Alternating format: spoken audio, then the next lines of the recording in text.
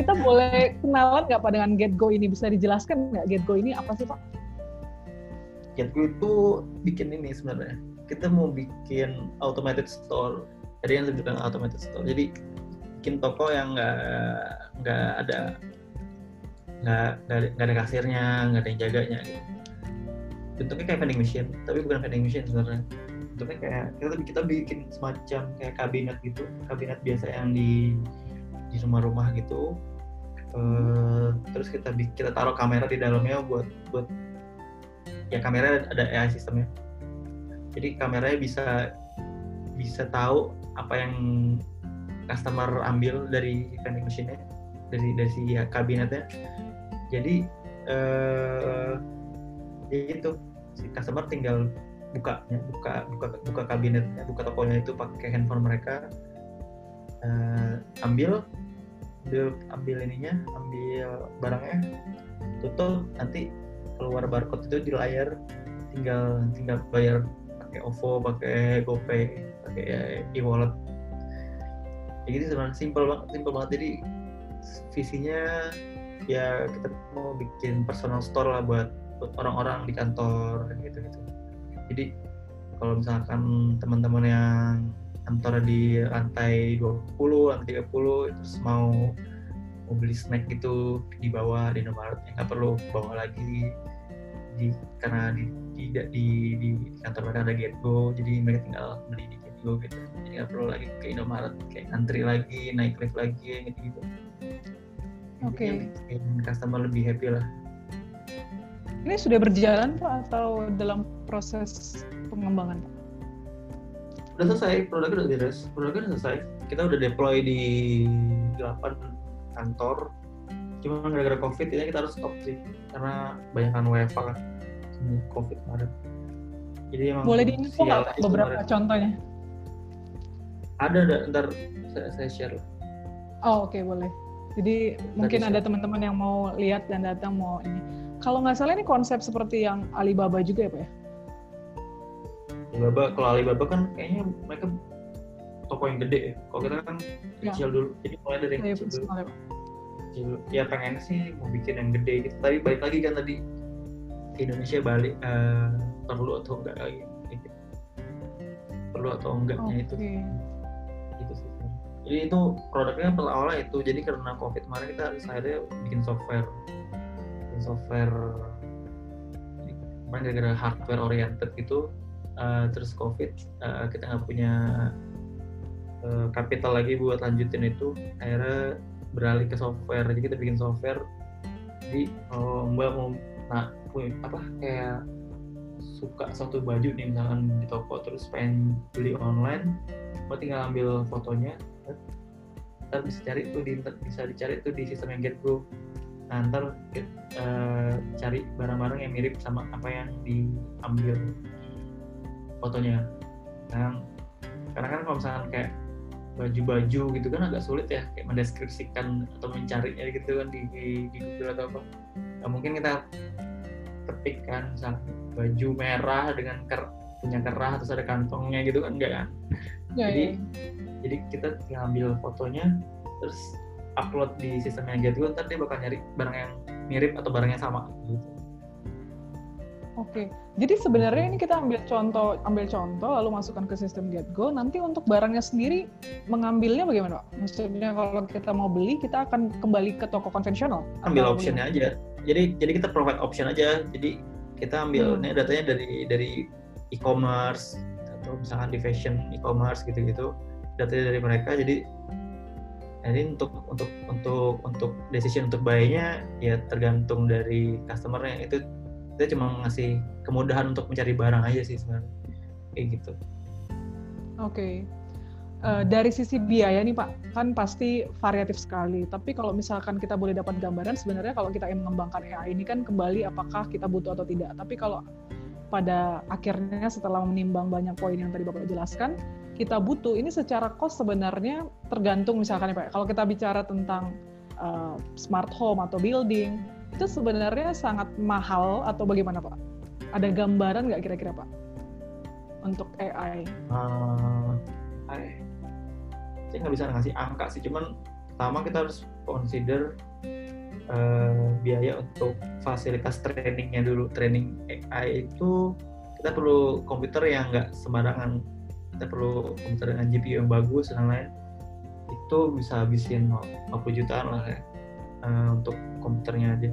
Itu satu. Kalau misalkan kita mau datanya banyak gitu ya lebih mahal lagi, kita perlu beberapa berarti kan. Nah terus biaya sensor gitu kan, untuk smart home, smart building itu berarti kita perlu sensor gitu kan. Nah itu sensor nggak terlalu mahal sih sebenarnya, tapi ya kita perlu consider biaya itu juga, dan kita harus juga pertimbangin juga kalau sensor ada berapa banyak. Nah terus kita harus pertimbangan lagi processing datanya itu yang dari sensornya itu, kita mau pakai cloud atau mau pakai on premise tadi. Nah banyak tuh fasilitas on premise yang udah banyak tuh yang bisa kita pakai, dan itu chip-chip kecil gitu. Itu harganya satunya yang paling murah itu 2,5 juta. Nah itu cuma cukup untuk processing satu kamera. Kalau untuk beberapa sensor mungkin bisa lah kayak 3-4 sensor bisa lah, temperatur bisa lah untuk processing itu. Nah itu perlu juga dihitung tuh processing berapa. Habis itu udah sih sebenarnya, kalau misalkan biaya hardware-nya itu aja sih sebenarnya, sensor, processing device-nya, sama biaya beli CPU-nya buat training, GPU dan CPU untuk training si AI model. Untuk hardware itu. Untuk personel ya itu tergantung lah ya, kalau misalkan bikin sendiri kan gratis kan. Kalau misalkan harus hire orang dan lain-lain itu agak mahal, karena AI engineer itu termasuk yang sekarang banyak banget dicari dan susah banget lah, sulit untuk nyarinya dan mahal. Udah jadi karena banyak orang juga yang nyari AI engineer, jadi ya harganya jadi mahal, dan belum banyak orang yang belajar itu. Ya itulah, jadi itu personal itu sebagai salah satu pertimbangan untuk biaya mengembangkan suatu AI ini. Oke. Terima kasih penjelasannya Pak Andika. Nah mungkin buat teman-teman yang di sini yang bergerak di bidang arsitektur atau dunia konstruksi, building, desainer interior gitu ya, karena topik kita itu membahas tentang AI di building, AI in building, maka mungkin teman-teman dari penjelasan Pak Andika tadi yang sudah dijelaskan cukup menurut saya sangat lengkap gitu ya, sangat jelas. Kita sudah mendapat gambaran tentang AI ini seperti apa. Dan lalu kalau kita implementasikan dalam bidang dunia konstruksi, khususnya kalau kita specifically bicara tentang green building, kita bicara dari konsep desain, yang mungkin para arsitek dalam pekerjaannya juga melakukan desain gitu ya. AI bisa diimplementasikan di desain itu dalam segi apa? Dan apakah perlu ditimbang dari technical diligence dan business diligence-nya tadi. Lalu kemudian secara konstruksi gitu ya. Secara konstruksi AI apa yang kita bisa terapkan. Lalu dalam bidang operasionalnya nanti kita juga bisa terapkan seperti apa. Yang pada intinya kita berharap bisa memberikan impact yang positif kepada klien kita, kepada customer kita yang menggunakan jasa kita atau menggunakan konstruksi atau building itu. Mungkin itu, dan saya berharap ini sangat bermanfaat buat teman-teman semuanya untuk mendapat gambaran yang lebih jelas tentang AI itu apa. Itu paling dasar sekali, yang fundamental yang kita perlu tahu. Karena mungkin selama ini kita itu suka mereka-reka ya, atau kita mendapatkan penjelasan yang salah tentang AI, sehingga menurut saya penjelasan dari Pak Andika ini sangat penting sekali untuk kita bisa tahu dan bisa membantu kita untuk mengerti konsep AI dimanapun bisa diterapkan, salah satunya di building. Dan mungkin ada closing statement Pak dari Pak Andika, karena sepertinya tidak ada pertanyaan lagi. Makasih aja sih udah menyempatkan waktunya. Terus makasih udah undang saya Mbak Rebecca untuk jadi salah satu yang ngisi acara di Bicara. Gitu ya sih. Makasih. Oke. Kita dari yang mau mengucapkan terima kasih banyak nih buat Pak Andika yang sangat generous kayak kita, dan kita sangat berterima kasih sekali Pak untuk ilmunya yang menurut kita sangat bermanfaat, dan kita percaya juga sangat bermanfaat buat seluruh peserta. Nah, kita sampai ketemu lagi di bicara berikutnya, dan saya ingin tetap keep kontak nih dengan Pak Andika untuk boleh silakan. event pertemuan selanjutnya. Oke, siap. Terima kasih banyak Pak Andika, dan terima kasih kepada seluruh peserta. Kita sudah sampai di ujung bicara hari ini.